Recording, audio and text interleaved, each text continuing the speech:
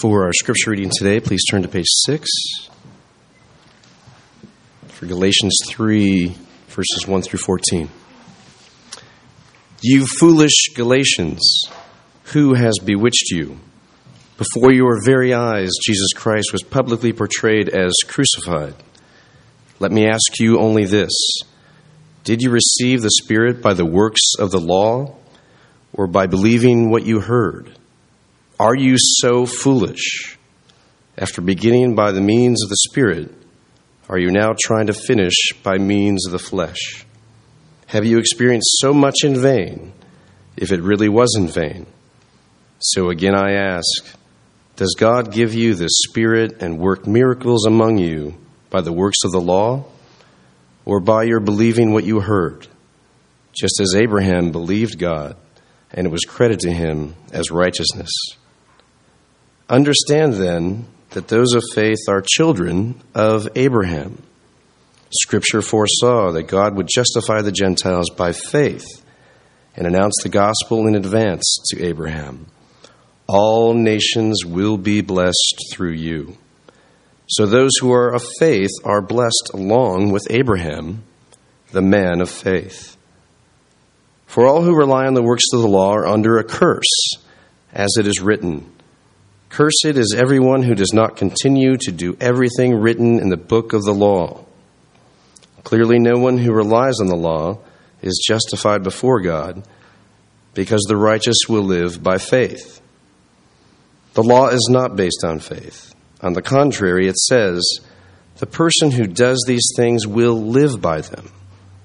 Christ redeemed us from the curse of the law by becoming a curse for us. For it is written, Cursed is everyone who is hung on a tree. He redeemed us in order that the blessing given to Abraham might come to the Gentiles through Christ Jesus, so that by faith we might receive the promise of the Spirit.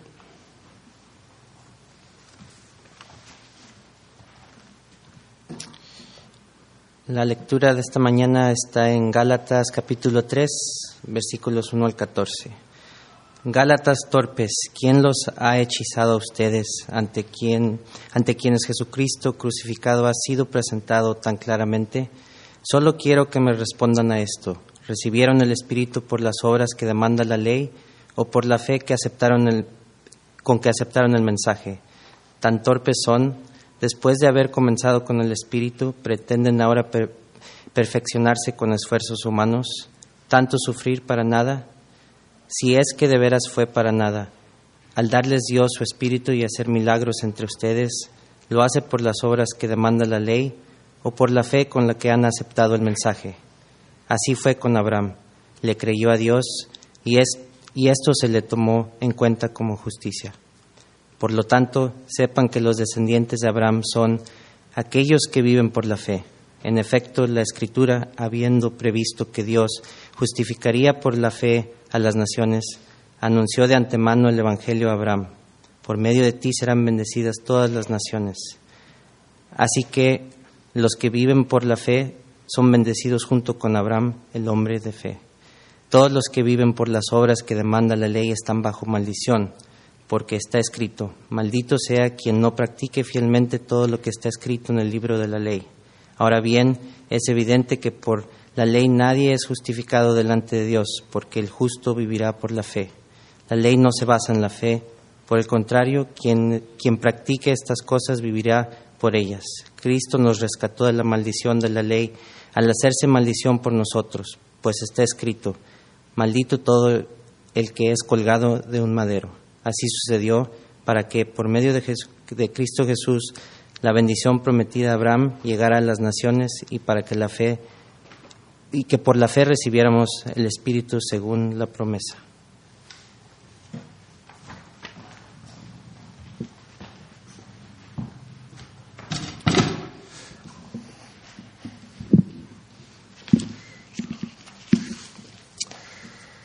Well, we are continuing in our thorough study of the book of Galatians, this ancient letter written by the Apostle Paul in the first century to a network of different churches in modern-day Turkey, ancient Asia Minor, in the region of Galatia. And we are now moving into chapter 3.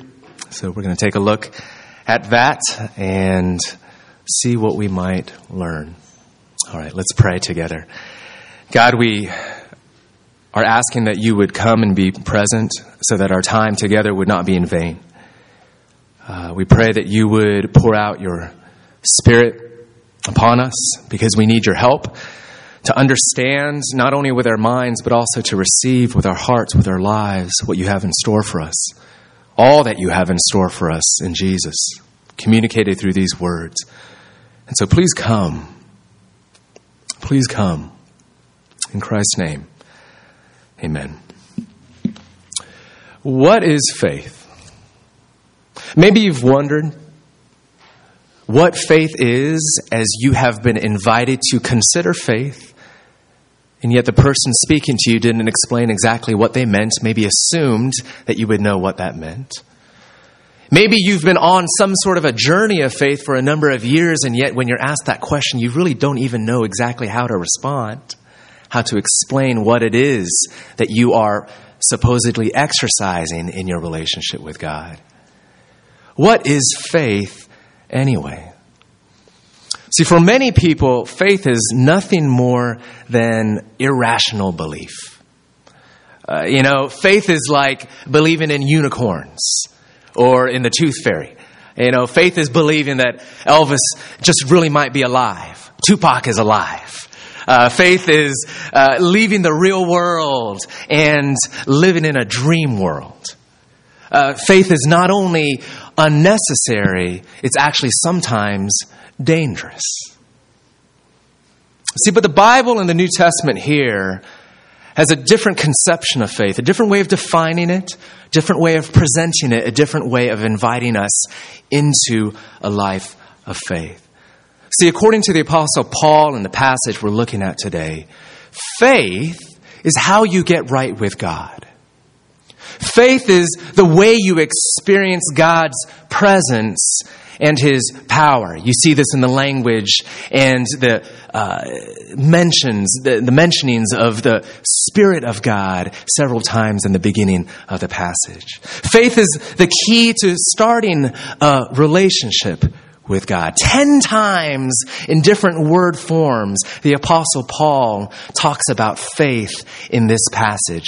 Sometimes it's translated believe or belief. At other times, it's translated faith.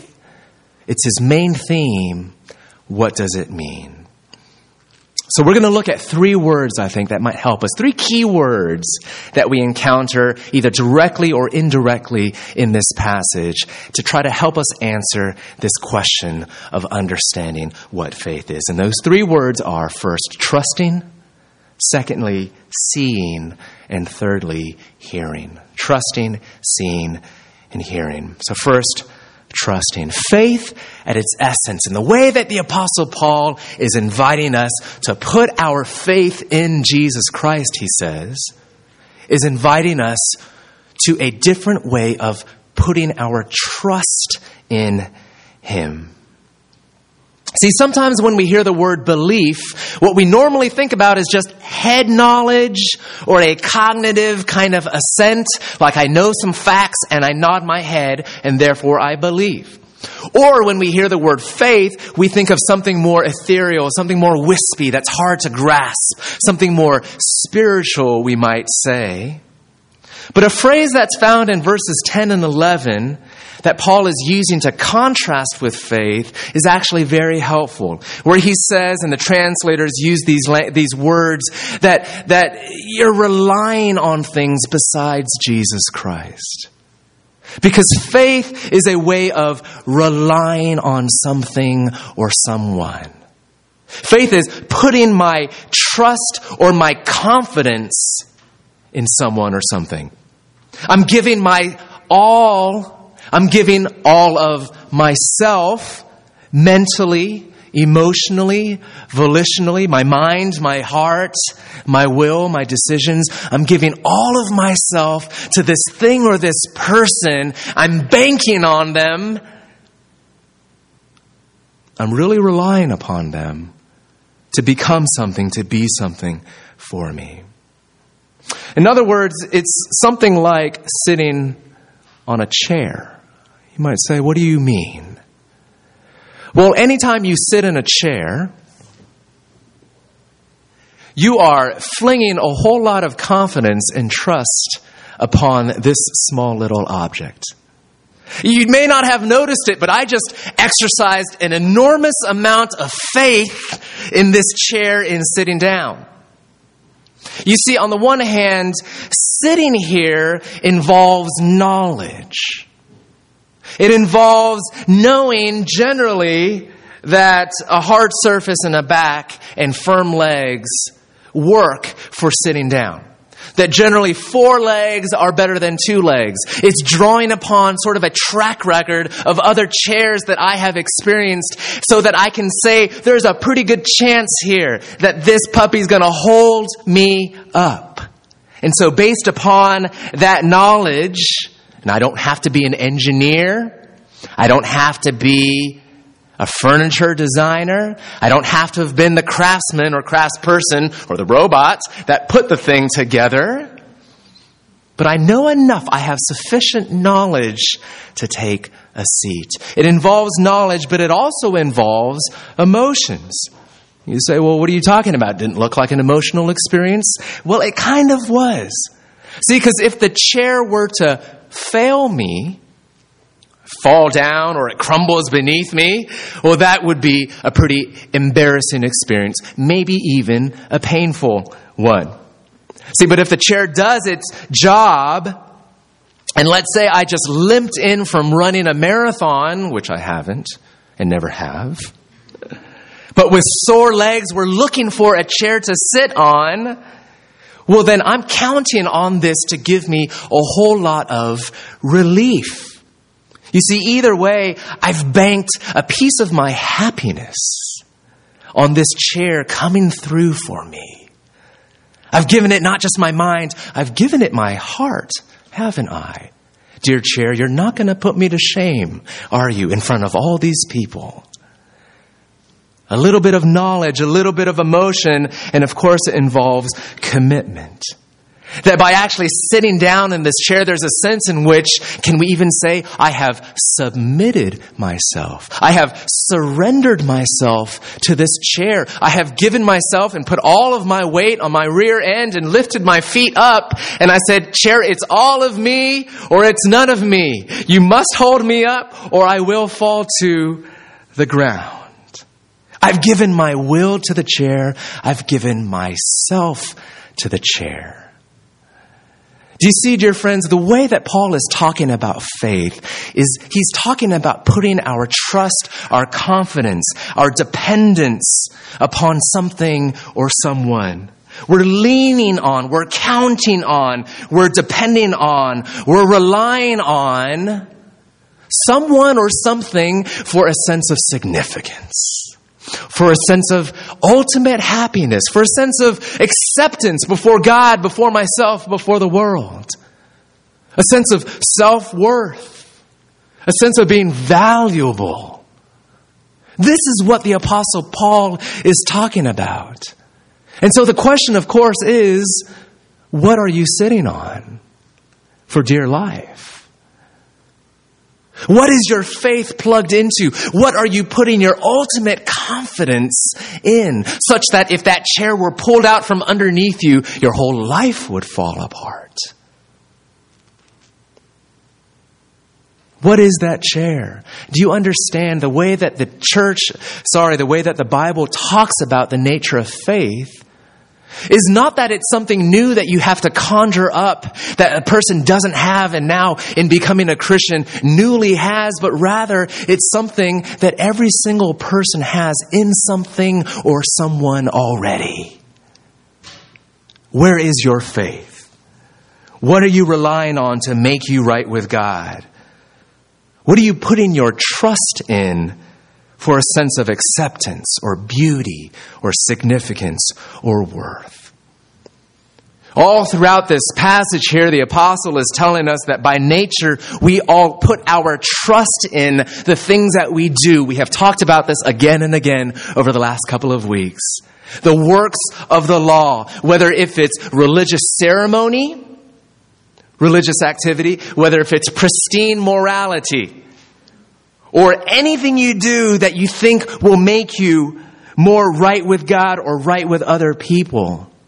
That's one way to live. That's one thing we all naturally put our trust in. In verse 10, it says, all who rely on the works of the law, however, are under a curse. As it is written, cursed is everyone who does not continue to do everything written in the book of the law. It's a word of compassion. Yes, by nature, we all try to derive our sense of confidence and personhood and identity on the things that we achieve and accomplish. But the reality is, it doesn't work. Paul says it straight up in verse 11. Clearly, no one who relies on the law, the works of the law, is justified or made righteous before God. You see, because the problem with living by the law is that you have to do then everything that God requires. Because He doesn't grade on a curve.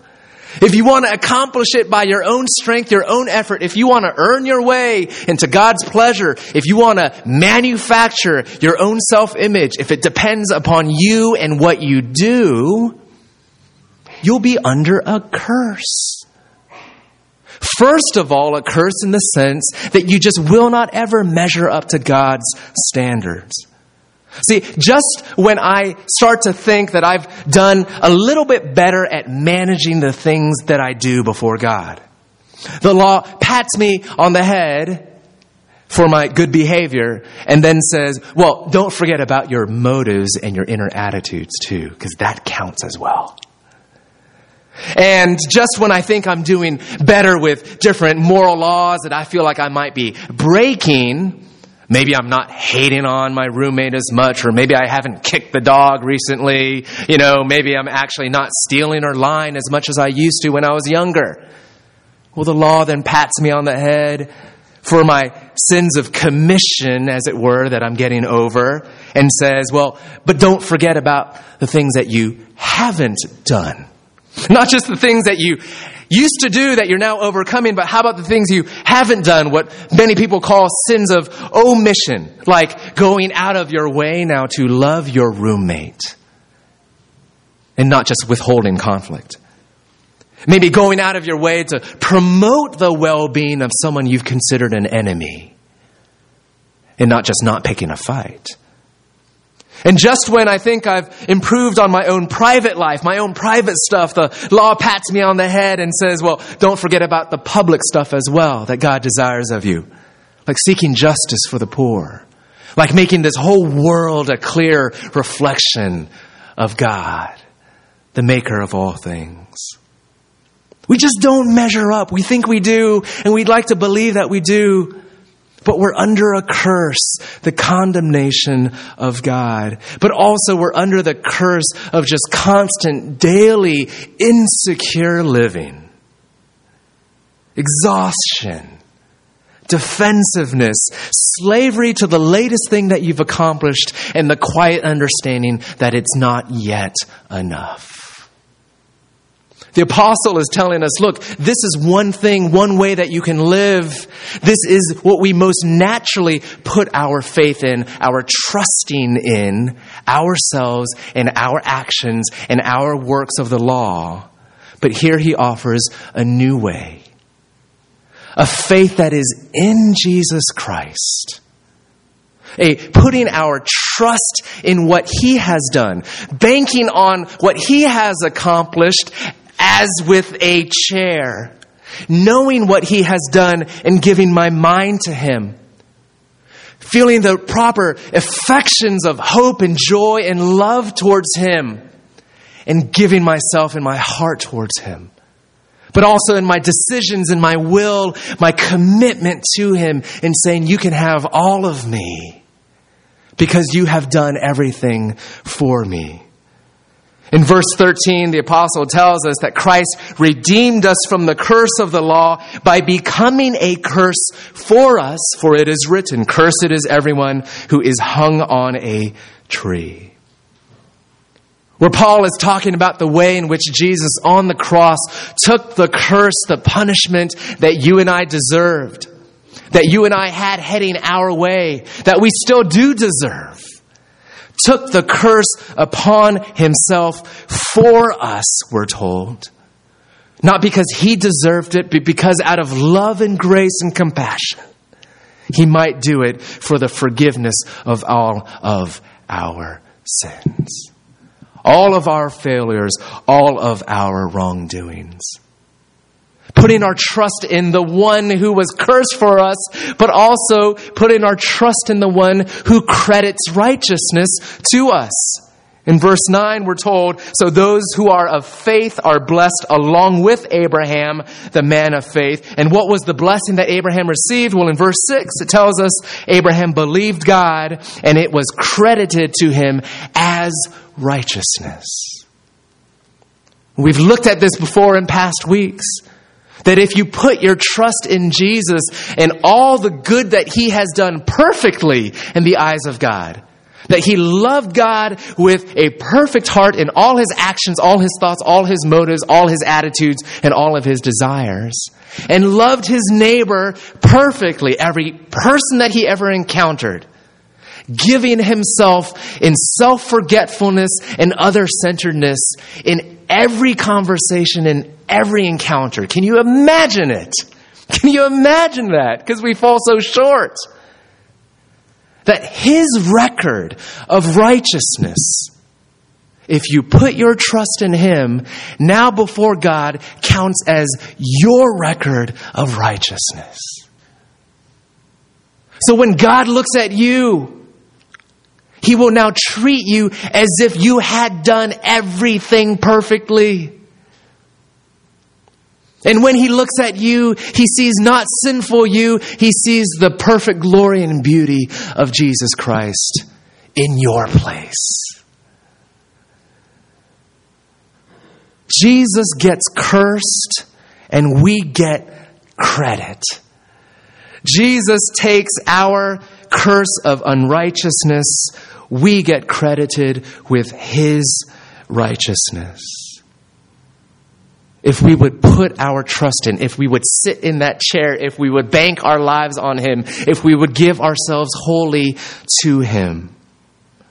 You see, what the apostle is calling us to and inviting us to is a transfer of our trust from ourselves to Jesus. From our works to the works of Jesus. From the things that we do and accomplish and achieve to the things that he did and accomplished and achieved. The invitation of the good news of God's grace is a transfer of our putting trust for ultimate acceptance, beauty, righteousness, and glory. Have you done that, dear friends? Have you done that? Trusting is the first word. Second word is seeing. Seeing. You notice in verse 1, Paul says, look, Galatians, before your very eyes, Jesus Christ was clearly portrayed as crucified. Before your very eyes. Now, he doesn't mean that literally as though the Galatian people saw Jesus crucified on a Roman cross physically with their eyes, because this was at least 20 years prior to Paul's relationship with the Galatians and hundreds of miles away in Jerusalem. Rather, Paul seems to be talking about something else, a different kind of seeing. You see, this word portrayed in the Greek world was actually used for large for sale signs. This word portrayed was used to describe large public billboards, as it were. And so Paul is saying that there's a way in which you can see what happened to Jesus as he became a curse and took our curse and then credited us with his righteousness on the cross as he was crucified for people who would embrace him. Paul says there's a way in which you can see him as if you were standing in front of a massive billboard. With that kind of sensory perception, that sense of experience and being able to appreciate the details and the vivid reality of all that Jesus has done for me. A spiritual scene, not with physical eyes, but as it says in Ephesians 1 verse 18, where the eyes of your heart, the eyes of your soul are enlightened. Where the story of Jesus crucified for our sins and for our righteousness starts to capture your imagination in a way in which a great book or novel starts to immerse you in a world where you almost can start to see and feel and touch the things that you're reading about, right? You've experienced that with a great book. It might be Harry Potter. It might be whatever it is that you read. Or a great movie that keeps on replaying again and again in your mind. Where you feel like you're there and it even starts to pop up in your dreams. It engrosses you. It saturates your soul, as it were. Where you're starting to so soak yourself in the story of Jesus that you can start to say, I'm actually seeing before me his self-sacrificial love and his suffering love. And I'm actually seeing my own sin for which he died with greater clarity. It's graphic, it's vivid, it's real. Almost as if I were standing there myself. Indeed, more real than if I were standing there myself. Faith is seen with the eyes of the heart. And a Christian, therefore, friends, is not just someone who knows about Jesus, but by faith, someone who has seen him on the cross. Has that happened to you? Not only putting trust in, but now seeing and experiencing in the spiritual sensory sort of way. Where all of a sudden the death of Jesus becomes a real multi-sensory, it's like I was right there as if I were looking at him with physical eyes, sort of a way. I thought I knew the gospel all along, perhaps you've said, but I never saw it. I saw it, but I never saw it. I heard about it, but I never really saw it. And then something clicked. Because you can go to church for years and years and you can even hear the story of the gospel, but not truly have spiritual sight. And you can truly miss the point of the grace of God. Are you seeing the portrayal of Christ crucified? And are you focusing on Christ crucified? See, Paul says what you really need, what the nature of faith really is to see Jesus dying on the cross out of love for you. Your sin that put him there, your unrighteousness, which he takes on in exchange for his righteousness given to you. Do you understand that this is to be the focus of Christian living and growth? See, Paul doesn't say, look, you've heard before you, you've seen it put before you. Good principles for living. No, he doesn't say that. Wise words that will tell you how you ought to behave. No, he doesn't say that either. Christian morality and good traditional values. He doesn't say that either. He says, I'm giving before you a picture of Jesus that your soul can savor. And this is so important, friends, as you think about what it means and how it is that you grow in your faith. If you are a Christian, this is so important because this actually is one of the key things that the apostle is addressing in this passage. You see in verse 3, The apostle is going through a series of rhetorical questions where he's addressing some concerns that he has about the wrong way of thinking he's hearing about in the Galatians. False teachers have infiltrated the community and are messing up the Galatian Christians' understanding of the true gospel. Paul says here in verse 3, after beginning with the Spirit, are you now trying to finish or be perfected or be made complete by means of the flesh or human effort? In other words, it seems like the false teachers are coming to the Christians and saying, look, do you really want a true spiritual experience? Well, then you need to work a little harder. Do you really want to grow in your relationship with God? Do you want to grow some more? Well, grace is good to get you in, but now you've really got to get busy. Or maybe they were saying things like, look, trusting Jesus gets you in, but it only gets you to spiritual kindergarten. Do you want to get an advanced degree in a true relationship with God? You're in the Pee Wee League right now. Do you want to get to the big leagues? How do you grow?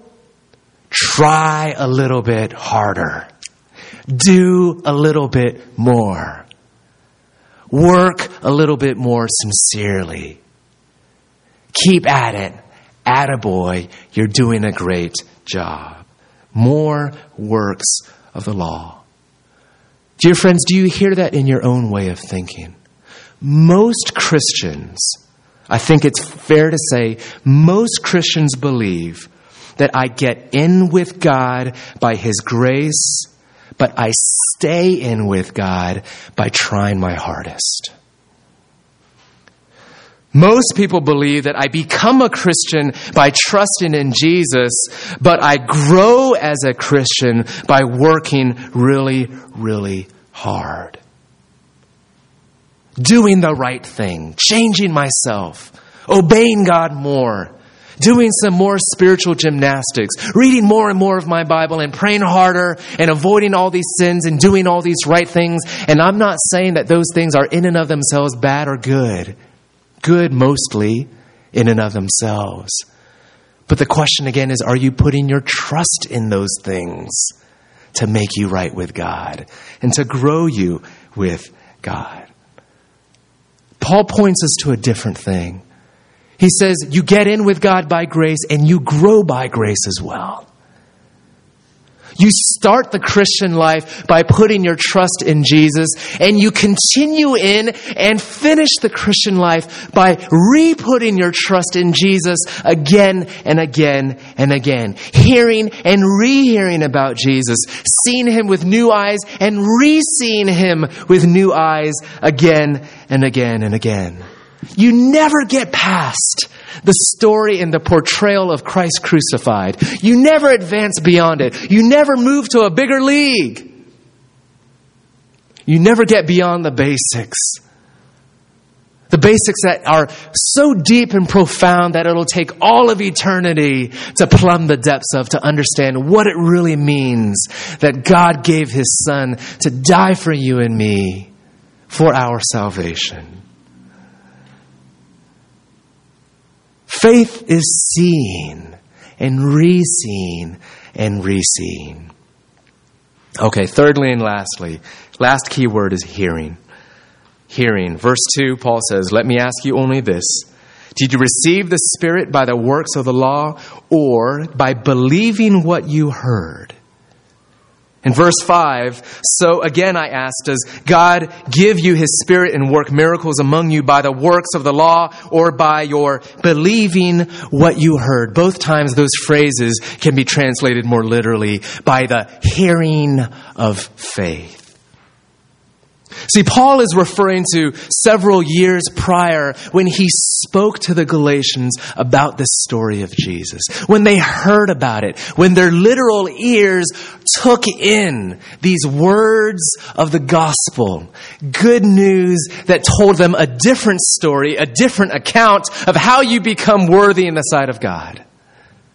A different way of becoming beautiful. A different way of sensing that you're significant. A different way of atoning for your sins. A different way of knowing that you're forgiven and free of guilt. A different way of being right with God and having a relationship with Him. It was through words that they heard that their faith was ignited.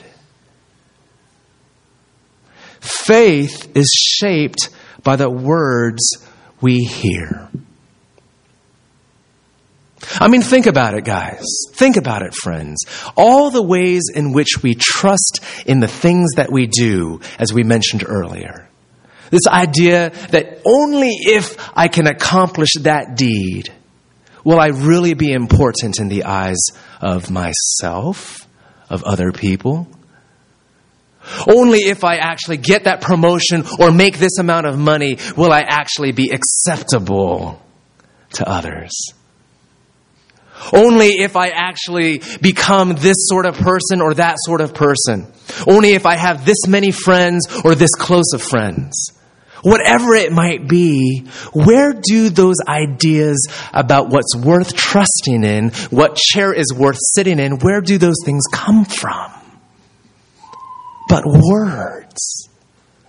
Some story, some account of life and what's valuable. It might have been a parent. It might have been a friend. It might have been something that you just are picking up on a daily basis from your workplace, from TV, or the music you listen to. I'm not saying it's all bad, but it is all there.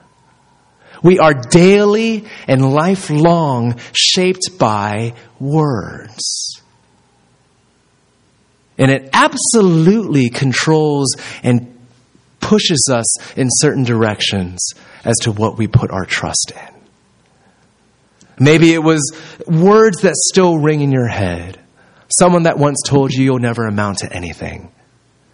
Maybe it was someone's account of what you looked like physically. They didn't like what they saw, and so you no longer what you see. Maybe it's someone that once said to you, you're not really that spiritual. You need to step it up a little bit. Or a person that said, you're not worth anything unless you actually become this sort of person and this sort of status in society.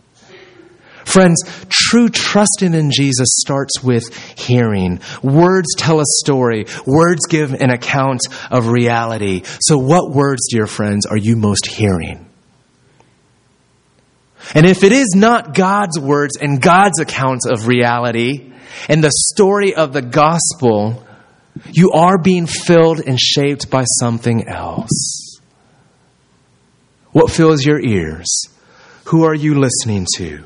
Friends, take care of what you hear. I was talking with some brothers earlier this week about, well, what do you do in terms of overcoming some area of weakness or sin? And we were talking about how good we can be at describing in a lot of detailed words of how bad we are. Let me tell you a little bit about how screwed up I am. Da-da-da-da-da. Have a seat. We've got a lot of words to share with you. And how terrible we are at having a lot of words to describe what Jesus has done for me. I'm far greater an expert of the words of sin and the words of failure and the words of curse and the words of weakness and brokenness in my life than I ever am of having my mind and my heart filled with the words of good news. So what would it look like then for those words to be uploaded, to ignite new faith? Well, for some of us, it might be cracking open the Bible for the first time and actually taking in a new account of the love of God and the acceptance of God. For some of you, it might be something as practical as putting up Post-it notes around the house or around your cube, or around your car, wherever you spend your days. Or maybe a note card in your pocket, or maybe ink on your hands, where you can be writing down and filling your minds and your hearts with new words. God's words to you. You are forgiven. There is no condemnation for those who are in Christ Jesus. You are righteous in my sight. You are justified by faith in Jesus, not by the works of the law or the works of your hands. And to tell yourself that, or rather to let God by His Spirit tell it to you until it starts to shape what you see through eyes of faith. Christ crucified like a billboard in front of me and shapes what you trust in, what I give my life to, what I put my confidence in, what I rely on to make me acceptable to God and to other people. You see, we won't see what we don't hear, and we won't trust in what we don't see. And all these things come together in this rich package of what the apostle describes as faith. Maybe different from what you originally believed, no pun intended. Or maybe something similar with some adjustments, but either way, something radically fresh and empowering for us to put our faith and trust in Jesus. It's a whole different way of living. Jesus invites you to it. He invites you to Himself. Let's pray.